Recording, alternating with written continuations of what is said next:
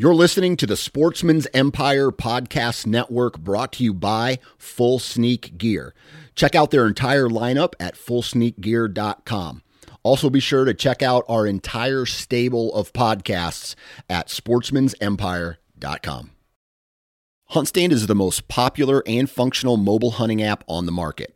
With a variety of base maps to choose from, satellite imagery that is updated every month, the ability to check the weather, know property information, and even catalog your trail cam pics, HuntStand even gives you the ability to import pins and location markers from other mobile apps. Visit huntstand.com or download wherever you download your apps. Enter discount code SN20 at checkout for 20% off. New from Moultrie Mobile, the Feed Hub offers first-of-its-kind cellular connection and control for nearly any spin cast feeder on the market. When used with the Moultrie Mobile app, you can monitor feed and battery levels, run feeders on demand, receive alerts when feeders are clogged, and remotely adjust feeding times. The Feed Hub is ideal for anyone who maintains feeders. Remove the guesswork and save time by planning feeder maintenance before you drive to your hunting property. For more information, visit MoultrieMobile.com. This episode is brought to you by Visit Williamsburg. In Williamsburg, Virginia, there's never too much of a good thing. Whether you're a foodie, a golfer, a history buff, a shopaholic, an outdoor enthusiast, or a thrill seeker, you'll find what you came for here and more. So ask yourself, what is it you want? Discover Williamsburg and plan your trip at visitwilliamsburg.com.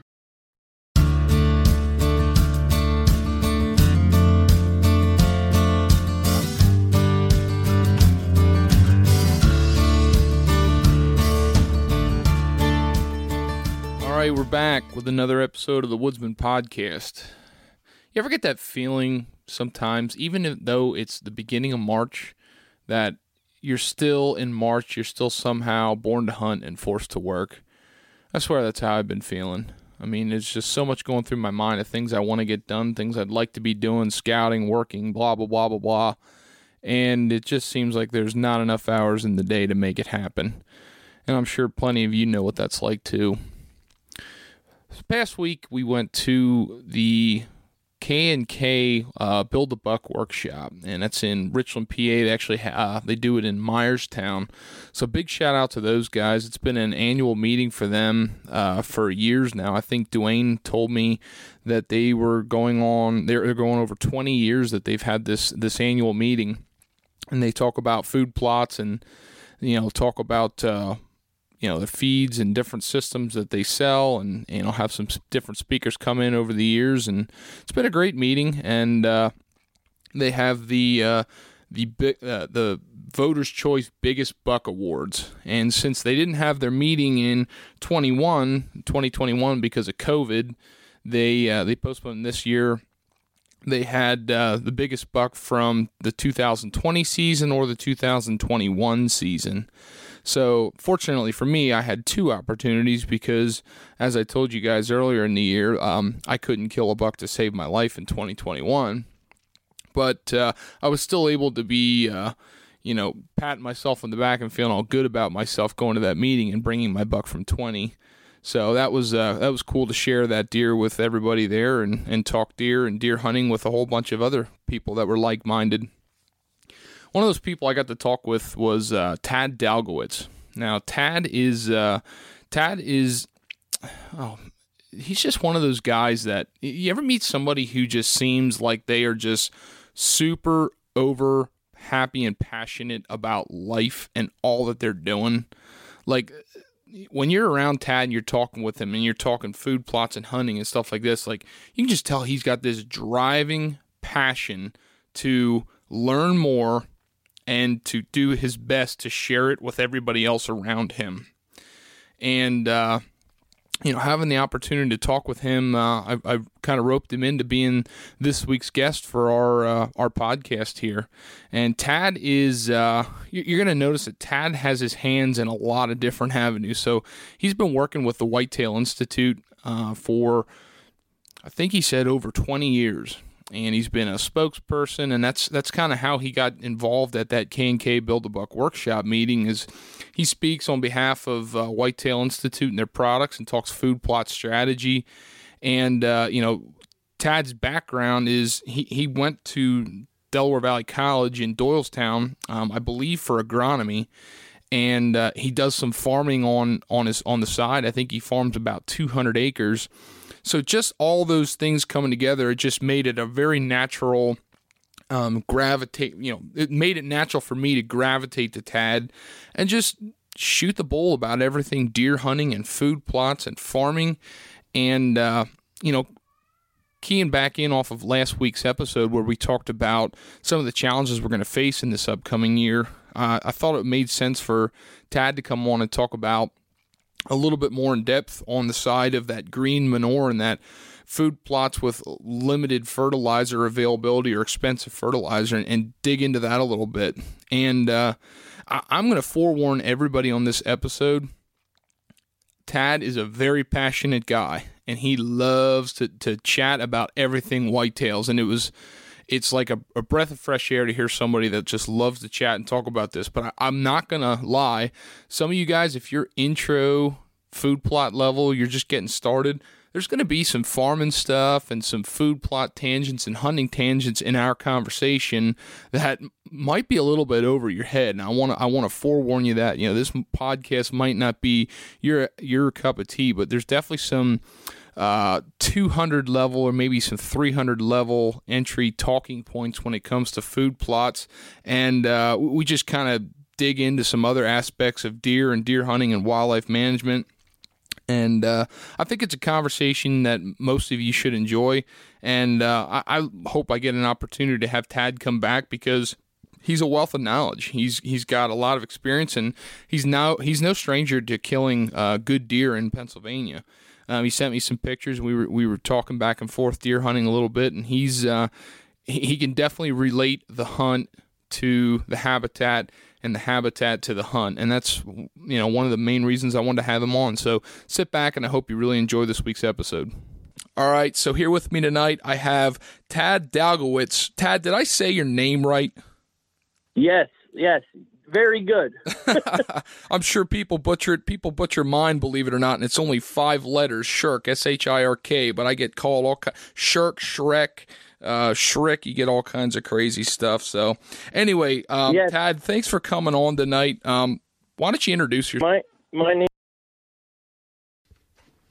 And you got to love the technical difficulties. As you can tell, our audio cut in and out with a disconnection there right as his intro, so you got to love that. But as he said, his name is Tad Dalgowitz, and we'll let him take off from here. I live south of Doylestown.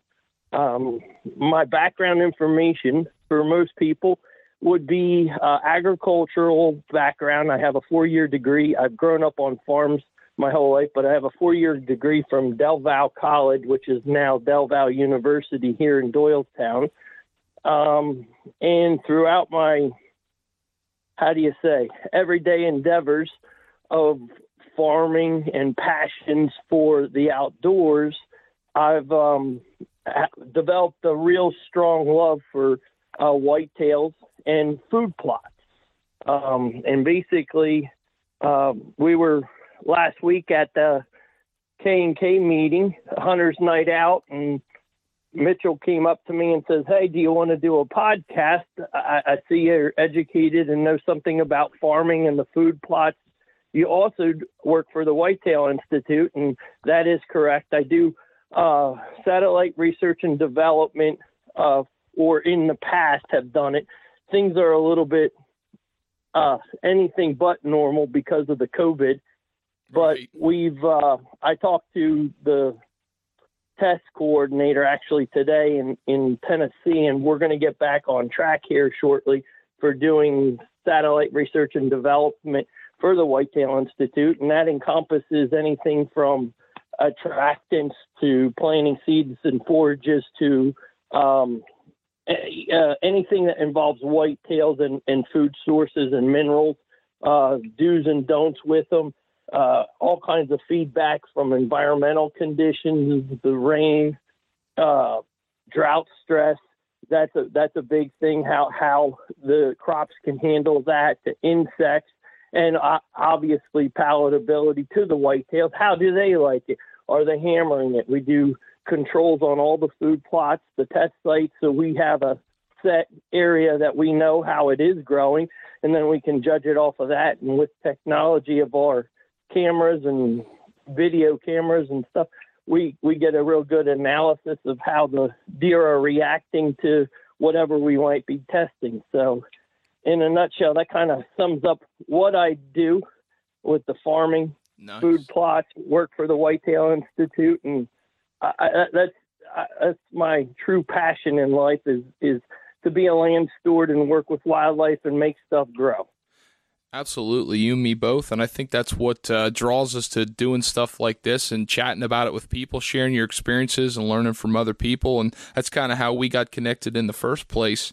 I love to share these conversations with people that have that interest. But, on the topic of Whitetail Institute products, I've used Whitetail Institute products in the past, and, we were talking about it just the other day. I think you might have even said it when you were chatting in front of the group that, if you're not planting this and your neighbor is, you're going to wish you were kind of deal, because it's a great product. And, I've experienced that. Whitetail Institute products definitely have attraction. I've definitely had some food plots that were just nailed down to the dirt. And, one of the products that you shared with the other day was kind of a green manure product. And, last week I did an episode and we talked about some of the struggles that we're going to have here in 2022. The two things that are going to be a struggle is, number one is going to be glyphosate or Roundup, our availability for that and the cost of that. And then the second would be fertilizer. For farmers like you and I, Tad, we understand what that is and we understand the process of it. But for somebody who's a food plotter and they have no idea the value, or they don't understand the soil chemistry, the way, let's try to break this down and figure out how we can help people understand what is a green manure, and talk a little bit about the Whitetail Institute product and what the goal is there. Okay. Well, the green manure, obviously, the green being, it's a growing vegetation. It's not been a hard pelletized or chicken manure, cow manure introduced element into our soil. So basically what we're looking to do is do a planting with the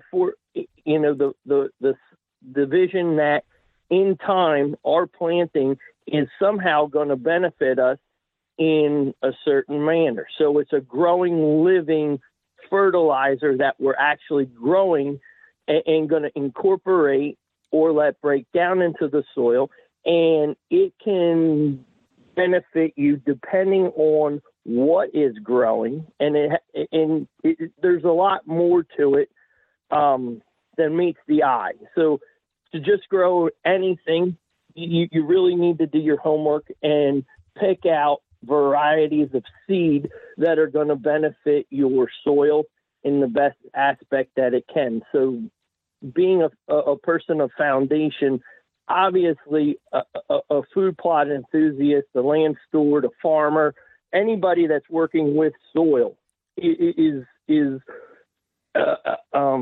acclimated to doing soil tests. And soil test is what I refer to as a foundation, because you know what your soil needs. You know if you need more phosphorus, potassium, how much nitrogen for corn yields, or to push your annuals along that are nitrogen loving. And along with that is also important is the pH, because the pH of your soil is directly related to the availability of the nutrients that you're putting into the soil. So in essence, I'm going a little bit farther away from the green manure, but I'm trying to give everybody a good foundation on why we're doing what we're doing, and the foundations of knowing and saying, hey, he's a little drawn out, but I'm trying to explain it to everybody so they get a good grasp on what they should be doing. Because green manure, I'm going to be honest with you, is like we're talking, a normal food plot conversation is on an elementary level, when we get up to talking about green manure and incorporating that into the soil and different species of plants and seedings and blends of seed to till back into the ground to accomplish either nitrogen, phosphorus, potassium, or a multitude of all of that in a scheme of things, you really got to know what your goals are, and to do your soil test tell you what you are lacking. So then you would go and look and say, hey, I've had clover in this field, or I planted soybeans in this field, and my nitrogen levels that are in the soil are pretty good, but my phosphorus and potassium are a little bit lower. My calcium or magnesium levels could be a little bit low, and look at the soil analysis and say to ourselves, okay, I want to also have more organics into the soil. Well, organics come from plant material breaking down. It's the corn stalk fodder. It's the soybean fodder, which means after the combine goes through the field, it's what's left over in the field that's been processed and gone through the flails on the combine and can be incorporated or broken down back into the soil. That's all good stuff. That's organics. It's some nutrients. But this green manure is more so on a higher nutrient level than your fodder would be. And Right. the Whitetail Institute has this Imperial Whitetail Revive. Let's talk about that product a little bit. What's in that, and talk about that elementary level you kind of said about like just making sure we understand why you would even plant something like that, because it's not as much meant for forage, even though deer will browse on it. But yeah, let's get into that. Okay, the Revive has been researched, and like you said, it is a green manure. The name Revive is putting back and giving back into your soil composition. And the Revive is broken down into two seeds. It's a sorghum, and it's also a buckwheat. And with the combination of those two, planted accordingly, the recommendations are on most of the bags, planted accordingly and tilled into the ground in a fashion that's beneficial to your soil, you're looking at, in different areas, and I'm just going to give you numbers or averages on test ground from the Institute. Okay, so for an example, you're going to take and do this planting, and the important thing is you're not really doing a food plot. You're building your soil. So before the plants go to seed, so once you start to see flowering, you want to incorporate it back into the soil. Well, depending on the height, the tillage equipment that you might have, it'll basically, you got to look at what you have to work with and be able to have the foresight and say, hey, okay, I need to incorporate this green fodder, whether you brush hog it down, whether you plow it directly down into, you roller crimp it and disc it in. There's a whole host of different ways to incorporate this green fodder into the soil once it's knocked down and tilled into the earth, and let the composition or decomposition rather take its course. The benefits of, we're going to say phosphorus for argument's sake, in the plot that the Institute did, you would have pre-test and post-test, and then the actual increase. You're looking at a 29.78% increase in phosphorus. Potassium is going up 64.8%. Calcium, not as much. 6%. And magnesium, it's increasing 48.2%. So on two of the four elements tested, it went up almost or over 50%. Now make sure I follow you there before I let you go any further. Sorry to cut you off, but is that in a soil test? That's a soil test pre and post that it's showing that up, or is that other tests you're saying? No, this is what it's, I'll give you the exact number. So in the Institute's food plot journal that they just are releasing here recently, pre-test, there was 40 pre-plant rather, there was 47 pounds per acre of phosphorus present in the soil. After they raised the Revive and incorporated it back into the soil and gave it a little bit of time, it was analyzed again.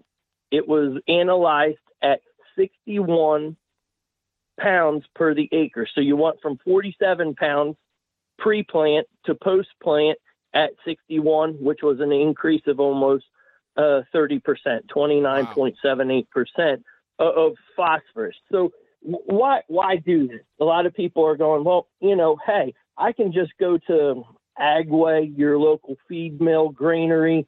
You can go to Tractor Supply, you name it. There's a lot of places that make fertilizer available. Okay, well, why Revive? Well, there's a lot more to it than what meets the eye. There's a lot of things that go on. People in the whitetail world that are very passionate about it are taking it to the next level every year. And the Institute, by doing this, is very much on the forefront of being proactive and in going in an environmental, sound, process that they are trying to keep on pushing the envelope to bring out new stuff, to research and develop stuff that's really, truly beneficial and be environmentally conscious. Now, by no means are they telling you, hey, forget about, your normal fertilizer. But say for argument's sake, you planted tall tine tubers, or you planted their winter greens, which is a kale, cabbage, turnip blend on an overview of what you're looking at is seed. It is non-beneficial to plant that more than 2 years on any one piece of ground back to back. So for argument's sake, you want to rest your ground and do a little buildup. You could go in the spring once the soil temperature reaches about 60 degrees, and it's going to hold at that pretty good. You go ahead and plant your Revive. In a month and a half, okay, you go ahead and say, hey, my stuff is starting to show signs that this flower. What do we need to do here? Well, you got to incorporate it back into the soil, knock it down, put it back into the soil. Right. You could brush hog it and disc it a couple times to put it back in. You could plow it under however you see fit. You could brush hog it and till it with a tiller. There's a whole host of different ways to incorporate and processes, and depending on what people's equipment is how you would handle it. So in essence, you're putting into the soil that. Then it's July. Well, what am I going to do for the fall? Well, they have, for argument's sake, their forage oats and do a fall planting of that. The following spring, you can go back in with an annual, perennial, or later on in the summer, go ahead and put your turnips back in, because now you've revived that ground, you gave it a rest period, and you're incorporating those nutrients back into the soil. And you're also adding that organic matter, which helps hold the moisture and those nutrients in the soil. And as long as you're staying up on top of your liming and have a 6.5 to 7.2, 7.7 pH, your nutrient availability to what you have in the soil is going to fuel your plants, which in turn wind up in your whitetails. And that in itself, if people don't understand the importance of the soil test, the pH, and the nutrients, whatever is in the ground, okay, and you can look at where the biggest whitetails come out of the country in general. It's some of the best fertile ground that we have in the country. Sure. Okay. What's that mean? Well, the nutrients are in the soil. If they're in the soil, that means they're going to get taken up by the plants. And what comes along and browses on the plants? I got a passion for whitetails.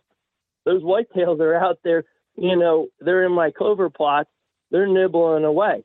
I'm making sure that those nutrients are in the ground, which get to the plants, which are growing and prospering my whitetails, my fawns, the lactating does, fawns in utero, your bucks, your antlers. So the overall benefit of it in the whitetail world is it's a very, you can tell I'm very passionate, but it's a very elementary foundation that some people try to cheat it. And you can try to do it, but in the long term, because of cost this upcoming year and availability of fertilizers and herbicides, I want people to understand I'm referred to as myself a tool. If you don't ask questions and you don't get me dirty, I can't do my job. So in essence, you're going to build a soil foundation which fuels your plants and fuels your whitetails. What do you think is going to happen in a couple years worth of time? Well, if you can lay out the trigger and your goal is to have, good genetics and you manage your herd, I mean, the sky's the limit. I'm not promising you anything, but I will be very punctual in saying you will be surprised at the results that you see. And the reason that we do use the Institute stuff is because their time and their dedication to the whitetail industry and their sole passion for the whitetails and their research and development for the seeds and proprietary seeds that they do have. All things that are really true, and that was a lot to digest, and it's all great information. I appreciate you just letting it roll, Tad. I want to go back a little bit. So you talked about the green manure. You talked about the soil test. You had a 30% increase in some of those macronutrients, the P and the K, and that's big. And you and I have a pretty good understanding of, first of all, where that's coming from. So right. Most people think, well, how are you building the fertility if the soil test and there's no other fertilizer applied? And yes, we know there's green manure, but how is it just miraculously going up through plant matter? And I think that what you got to understand is, for everybody that's listening, is when you pull out green plant matter and you've got, first of all, how tall does that sorghum and buckwheat mix get as it approaches that anthesis, that maturation time? Okay, as it develops and reaches maturation, which is what we're referring to as it's going to flower, okay? Anytime you see that, that's a very important term and observation in the food plot world. In this case, we're looking at something before it goes to actual seed, because what we're trying to do is build up and increase the soil, okay, and the nutrients and the organic matter. But by not letting it go to seed, okay, we're not introducing any new seed source competition into our food plot, and we're breaking the sorghum and the buckwheat's life chain before it completes its life cycle. So it's still got a lot of nutrients and viability in the stems, in the leaves, that it has. Now, different plants, and we're going to say for argument's sake, there are people that use clover. There's people that use cover crop rye, aerial radishes, with a whole different, agenda of soil retention in a time of the year so you don't lose any soil with the erosion. But the nutrient thing is also a very viable thing. And that's another thing that Revive offers. If you're working up the ground, it has roots that establish. So if you have downpours, and gosh knows lately in eastern Pennsylvania, we've had our fair share of tornadoes and rainstorms like we've never seen in this past year. Right. You want to try to do and be an agronomist and look at your soils and cherish that you do have good soils, and do your utmost to have and retain your soils and your organic matter. So you're having a green living, basically manure fertilizer, and you're going to reincorporate that back into your ground. And basically that's the importance of the Revive product. And it's a new thing for the whitetail industry, not so much for agriculture, because for many years there's been cover crops being used, but they're looking at, hey, it's beneficial for farming. We're going to take it to the next level, and we're going to introduce this to the food plot world. Exactly, and I think that's one thing that's I feel like everything in hunting is slowed it, but I think you hit that on the head because first of all, that green manure, while you're not adding fertilizer than seed, those roots are mining nutrients from deeper than what that soil test is actually on, and it's pulling them up to the surface, and as that plant gets killed, then it's releasing it, and that's where you're getting that increase in fertility levels. Now, a lot of people want to say, well, okay, so if I'm planting food plots, then why isn't that happening? And I think you have to realize that when you plant a plant and it gets removed, whether in farming, for you and I, that would be from a harvester, or if it's deer that are harvesting that rich, nutrient-dense plant, it's removing it, and the deer just has to step a little bit out of the field, and if it doesn't release those nutrients back into that soil, then those nutrients are pulled from the soil. So, we talked about planting tall tine tubers and those winter cover crops, and there's like a disconnect or like a complete 180 when it comes to food plots and farming, because farming, we're doing corn, soybeans in a summer growing season, and that's where we're getting that. We're taking it off in the fall. And for food plots, while we can plant summer annuals for a food plot, a lot of the time our food plot focus goes into those fall annuals and having enough food in the latter part of the year. So correct. If deer are harvesting your food plot in a fall food plot and they're pulling those nutrients out, and you don't have anything growing in the springtime, you're doing your soils no justice, and that's exactly what you just hit the nail on the head on. I just kind of wanted to backtrack a little bit there. Yeah, and it's very important if you want to be as cutting edge and proactive as you can for your whitetails and everything. This is not something that you do on the farm and do the whole farm in at once.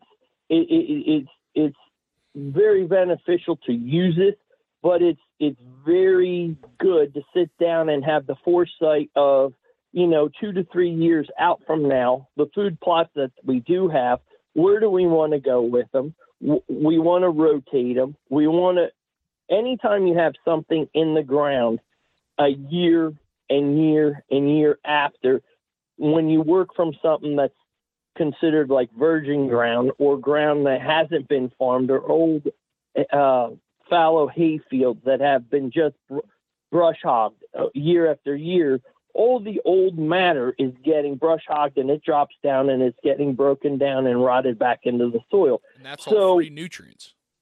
That's free nutrients. But in a hay situation where you got that disc spine and it's cutting, at 2 to 3 inches across the top of the ground, 2 to 3 cuttings a year, and there's nothing left there to drop down, to break down, to rot down, we're really exercising that ground. So on those cases, a chemical fertilizer with your nitrogen, phosphorus, potassium, and having micros mixed up in with that, it's very important that it does get that, broadcast granular fertilizer on those fields to keep up with the soils, so we don't exercise it out, and we can have good yields. That's the whole name of the game. You got to have the nutrients to push the plants to get the yields. Well, it's the same thing in fruit plots. You want to have that tonnage. Why do you want tonnage? Well, a whitetail, for argument's sake, is going to eat 8 pounds of forage a day. Okay? 8 pounds, if you have 3 animals, okay, you do the math. You know what, 24 pounds, okay, a day for those 3 mature animals is what's getting taken off. You have 10 animals out there, you're talking 80 pounds, and say you have an acre food plot. Well, if you don't fertilize it, plant it at the proper time so it gets the lifespan that it needs to push the forages, your groceries are going to be slim to nil come hunting season. And for attractability going into the fall, you're looking at the fall as a point in time where you're asking an awful lot out of something, because your day length, your soil temperature, your environmental factors become extremely limiting for growth going into the fall. Right. So as land storage whitetail enthusiasts, what you have to have the foresight is the perennials and some annuals throughout the summer to take care of your animals at first green up, to give them the best nutritional browser forages that we can. But we also want to concentrate on looking into the fall. And hey, are we going to let sorghum, corn, soybeans stand? Can we use brassicas? Can we use turnips? How can we increase and get the most tonnage going into the fall, into those winter months when the natural flora in our landscape has been frosted off and is under normal circumstances, a deer's limited to twigs and buds and, some grass here or there. The nutritional value, the protein of that is minimal. They're going to get through as long as it's ample and it doesn't get locked into the ground by snow and ice storms. But what we're looking at is the fall forages and a food source to go longer in the fall to reduce any stress on our whitetails. And that's what we're going to have. Hey, I shoot a doe that dresses at 90 pounds. 3 years into the program, we're shooting good mature does. Our does are dressing out at $120. Okay, 120 pounds. Oh, yeah. Well, you know what that means for your freezer. You're going to have a lot more freezer space taken up because you're going to be able to fill your freezer. And there's a lot of people, okay, that's their goal. Some people don't want, and I'm a little bit biased because I have my goals. But when I do food plot seminars and try to teach people, I encourage people to do what their heart desires, what they envision. If they envision, hey, I got 5 kids, I need to put, I can get my doe tags or DMAP tags in Pennsylvania and I can manage my herd, but I need to do fall food plots so I can fill my freezer so my family has food this winter. That's their goal, okay? Then you have some people, you have a young fella in his 20s and he's got caught up on, the outdoor channel and sees the deer that they're harvesting in the Midwest and goes, this is a passion of mine. And maybe your grandfather, your father has a place, a camp, and they got a couple 100 acres. And hey, what can we do to start a program where we can look at food plots and start doing habitat improvement to make things better, to attract more deer? If you have a will that says I can, and you're going to have obstacles, but if you have a positive attitude and a little bit of knowledge of what is out there for, us to utilize here in this state, I mean, you can really do some phenomenal things. I have, I don't want to get wild and crazy on you, but I've harvested deer that I'll shed hunt at this point in time of the year. And I found sheds at 1.5 years, at 2.5, and I've harvested bucks upstate, which what I would consider a mountain deer, not in the agricultural area, but a large timber and without any mass crop, meaning there's no acorns there, okay? Right. In an area that has some beech nuts, a lot of berries, but for having a mass crop as in beech nuts and hickories or anything else, and oaks rather. The oaks is the biggest thing for our mass crop. Having no oak in our vocabulary, meaning it doesn't exist in our woods. And we have 10,000 acres of state game lands around us, and there's not one oak tree. Well, I lie. I put 200 on our farm, and I introduced them to the area, and they're in tubes, and I'm trying to, be persistent and keep on fixing the tubes because the bears break them down, but be proactive and have I can and the willpower, the food plots that you can attract deer, hold deer, and have a better deer herd and a healthier deer herd that can withstand environmental conditions. And there's a lot of obstacles that whitetails have, but reducing any food stress and pushing that later on and into the fall season is very, very important. Very important. Certainly is. And the demand of fertilizer and stuff that you were talking about is we have some problems going on right now. Thankfully, when you're comparing farming to food plots, we don't have quite the demand of fertility that we have in very high production, high yielding situations in farming. But we still have some concerns here this year. And let's scale back to that conversation of this year. So the short-term outlook right now is fertilizer prices are high. And, what have you been hearing as far as fertilizer prices, Tad? Okay, very good. I did a little bit of homework today. I farm 200 acres in corn and soybeans, basically a split down the center, saying 100 acres of corn and 100 acres of soybeans. So I have to be pretty in tune with fertilizer costs, with herbicide costs, liming costs. And I reached out to a local supplier, agricultural supplier out east here. Growmark is an industry staple. I mean, they are very big throughout the Northeast here, anywhere you go from, Delaware, Maryland, Virginia, Pennsylvania, New Jersey, New York, Ohio. I mean, you're going to find Growmark. It's an agricultural staple and a bunch of good guys. And, they want us to be profitable. And the guys are like, geez, we really don't want to scare you. We don't want to tell you the prices. But if you would say, all right, without spitting out any numbers, and I will, our availability for a ton of fertilizer from last year to this year is going to be very restricted to some extent. It's going to be out there. But if you have the foresight that you're going to do food plots and want to be proactive, you want to do your soil test as soon as possible. You want to get your fertilizer now.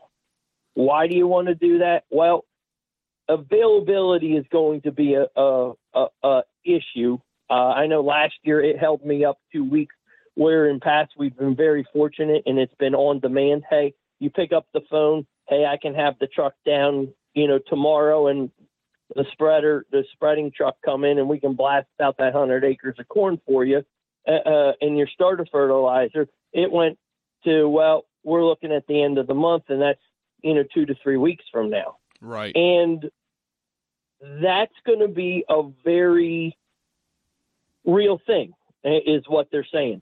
Along with that, okay, last year, I'm just going to pick a number. I can't speak for everywhere in Pennsylvania, throughout the country, but the cost of fertilizer is going to double and probably go more than a double. It's not hopefully it's not going to triple, but it's going to double. So a ton of fertilizer Yeah. Just to give you a number, a ton of fertilizer last year, we're going to say was going for $550. Okay. Right today, that same ton of fertilizer is just under $1,000, and he says it doesn't look like it's going to get any better. It's going to keep on going up past that price and keep on going. So, sure. In actuality, if we were spending $1 last year, you might be spending $2.25 to $2.50, and then that's if you can find the stuff and it's available when you go to get it. I've already started getting fertilizer, and anything I do know with the glyphosate chemistry, meaning your active ingredient in Roundup is glyphosate. It's present in that chemistry is present in Liberty Chemicals, which also have a makeup of the glyphosate in it. Those chemicals are going to do the same thing. They're going to be in very limited quantities. Right now, there is stuff out there. It's on limited quantities, but it's priced from on a farming agricultural supply in bulk tanks last year being $15 to $18 a gallon is going to be $45 to $50 a gallon this year. Yeah, So, that's going to be a major problem when it comes to talking about implementing food plots this year. Now, the quality and the fertilizer, the quality of the soil and the fertilizer is all important, but a lot of food plotters are going to hear that and they're going to probably cringe and think they can get. Now, thankfully, you talked about the green manure aspect, and there are some short-term benefits to it. I think those numbers you shared with us were pretty staggering, and that can have a direct impact this year. Now, right. Now, if you don't mind, let's shift gears for just a second, and let's look at, for anybody implementing, this is a situation where you're planting an annual, and then you're going to be coming back and you're going to be planting an annual like tall tine tubers or something like that in the fall. So let's talk about how, all this theoretical stuff is great. How are we going to implement this from somebody like me, who I use a tractor and a drill to plant food plots? I actually dabble a little bit with a crimper and trying to keep that fodder on the top of the soil. How can somebody like me versus somebody that they literally have a backpack sprayer and a lawnmower, and maybe they've got a tiller, maybe they got an ATV with a disc behind it. Can you just talk about how you see in your mind as being a great way to implement this system this year and be cutting back on fertilizer and hopefully be cutting back on glyphosate? Right. Well, that's important stuff. You got to follow on your glyphosate, your recommendations on your bottles. Be well rehearsed. Read the precautionary statements, and I won't go into a herbicide seminar, but that's very important. Just for record, I have 2 private applicators licenses that I keep up with in 2 different states for farming practices, one for New Jersey and one for Pennsylvania. So you have to stay on top of your credits, your core credits, and stuff for your applicator's license. So by no means is that supposed to be intimidating for anybody. For most of your food plot enthusiasts, applicator licenses are not necessary. Over the counter is where you're going to be purchasing your herbicides. So that I don't want to scare anybody, but to give me some credibility, I do have 2 licenses with that, and the importance of that. In some aspects, you're not going to get away from herbicide use.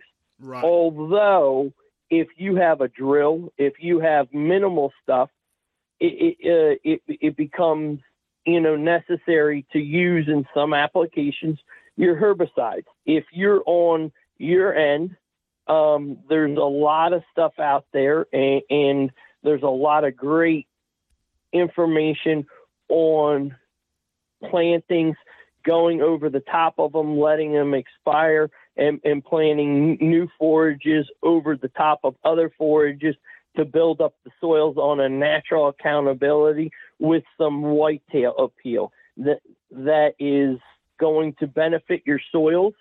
It's going to give you fertilizer, the green manure factor, the organics.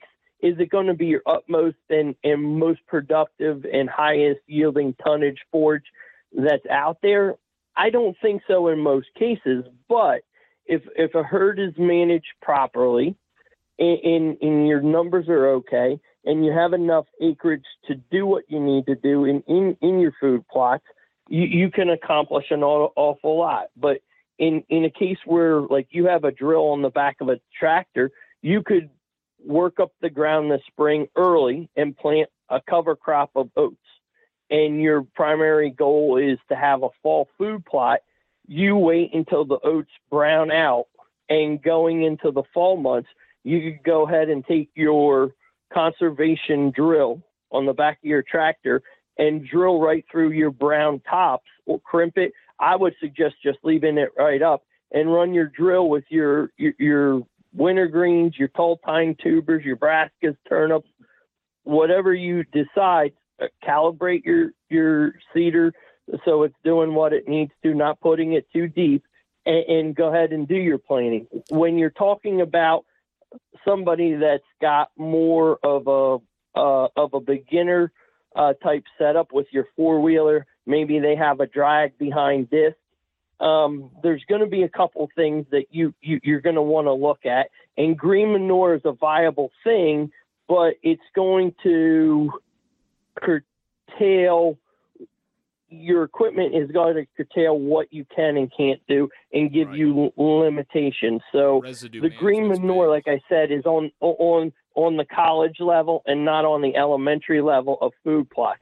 So getting back to the basic stuff, which, a lot of guys just have that. You're going to need to somehow burn off those plots. And the important thing is you're going to want to do that in a timely fashion that it allows, if you're dealing with a fallow field, you're going to want to mow that down, okay?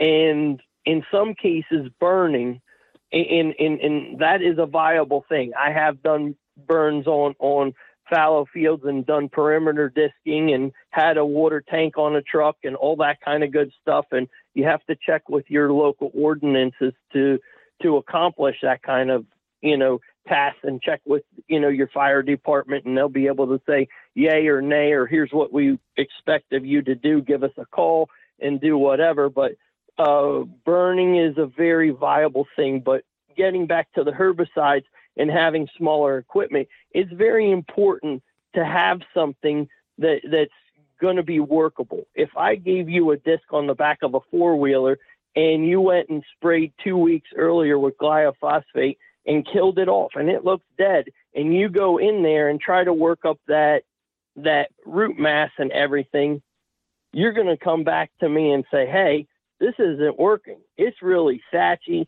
My disc is bouncing all over. The root structure is still there, and it's going to be really, a real labor chore to really work that ground up in a uniform seed bed. And if you would go out in a month and a half or a month earlier and go ahead and use that glyphosate application where you knock out the vegetation and you let it sit there and you let it rot and really break down almost to the point where it looks like bare soil out there, and then go with your disc, your overall outcome with effort level is going to be a lot quicker, knowing the proper way to do something to accomplish it. But it's not going to be an overnight kind of thing. You have to be planning and have the foresight, or talk to a person that has the experience and say, hey, here's what my equipment is. I mean, not everybody has a Cultipacker. Not everybody has a chain drag. I've been up at buddies' hunting camps where we've gone through and disked up with a cutaway disc the whole field, killed it off a month before, disked off the whole field. And in July, we're up there with a Ranger. I said, guys, we need to firm up the seed bed. We just can't go and broadcast our wintergreens or our tall tine tubers out here because we have nooks and crannies. And people go, well, what's the difference? It's going to fall in. I said, well, the problem is when you have a field like that and you get a nice big rainstorm, your seed bed has to be uniformed. A rapeseed is very minuscule, maybe about the size of number 8 shot, okay? And that little seed doesn't want to be in the ground more than 1/8 of an inch. Well, if you have these big nooks and crannies and you got a rainstorm that comes in and it gets buried 3 to 4 inches down and some stuff sits up on top, you have a circumstance where you're going to have stuff start to germinate. But some stuff's going to break through in a week. Some stuff's going to take 2 to 3 weeks. And if you have a seed bed prep like that, it's very, not advantageous to have different germination times. And why is that? Well, the main reason is in the soil, there is a seed bank of undesirable seeds that is persistent and its residue is there. Those seeds are there. Okay. Even though we don't see them, it doesn't look like they're there. They are viable seeds in our soil for many, many years. You can kill it off, cut it off, so nothing goes to seed for the next or goes to flower, which goes to seed for the next 10 years in a field. Plow it under and let it sit there for a couple weeks. and it'll start to green up again. Why is that? Because of the natural seed bank of seeds that lay dormant for years upon years become there. Well, the reason I'm saying that is if you have seeds that aren't germinating at the same time, flushing out, causing a canopy above the soil, you're leaving room for competition in your food plot.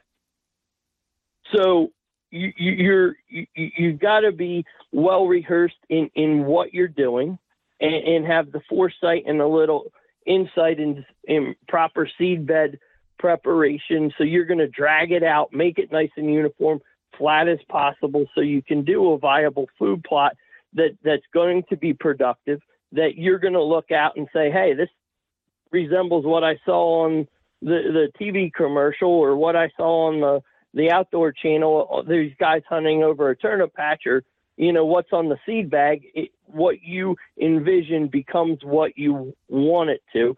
And that's in today's day and age, what's available to learn and pick up from other people's knowledge. And I've learned through the school of hard knocks and a lot of experimentation on my own, where I've done things that have failed. And that's a viable part of learning. And for small vehicles, you're going to have to look at what you have and do that accordingly. So maybe what I'm saying, Mitchell, is with your small equipment, the Revive, in my opinion, okay, maybe not be the best product for a person that's just starting and becoming we'll say a newbie, or on the elementary level, and not on a, negative connotation, but more or less it's based on just somebody who's starting out and they got to get their feet wet, and we're here to help them along the way. So maybe the smaller equipment isn't going to be the best with the Revive or cover crop, but I'm not saying you can't do it or you can't use it, but to build it up and be more environmentally sound, the larger equipment and the conservation planners sure do add to a whole new dimension versus the small time guy. He can do the Revive, but his accomplishment of trying to disc it in with a small ATVV disc is he's going to have his hands full. And I think I want to be a person that can paint people a picture and then be, have very good experiences with what I'm trying to teach them, and not have an experience which is marginal and not successful. I want my students or people that are at my classes where I'm teaching, I want to try to be upfront with them, even though it's not exactly what they might want to hear. I try to give them the do's and the don'ts, the school of hard knock education that I have, so that they can be successful. And we look at what they want to do and say, hey, here's what I think you can do. This is the effort. This is what you need to do for fertilizer. And a lot of times, because that's how I started off, you develop and you keep on growing and growing and growing. I was not an overnight success. I was the same person. Had a four-wheeler, had a chain link fence, and I got a piece of old galvanized pipe out of a scrapyard, wired it up, and made my own drag, and bought a disc at a yard sale, and had a putt-putt two-cylinder, gas-operated tractor. Now, things are a lot different 30 years later. I have a lot more equipment and stuff, and I've had a lot of help along the way. In a different circumstance with the planning of the Revive and the true essence of the green manure,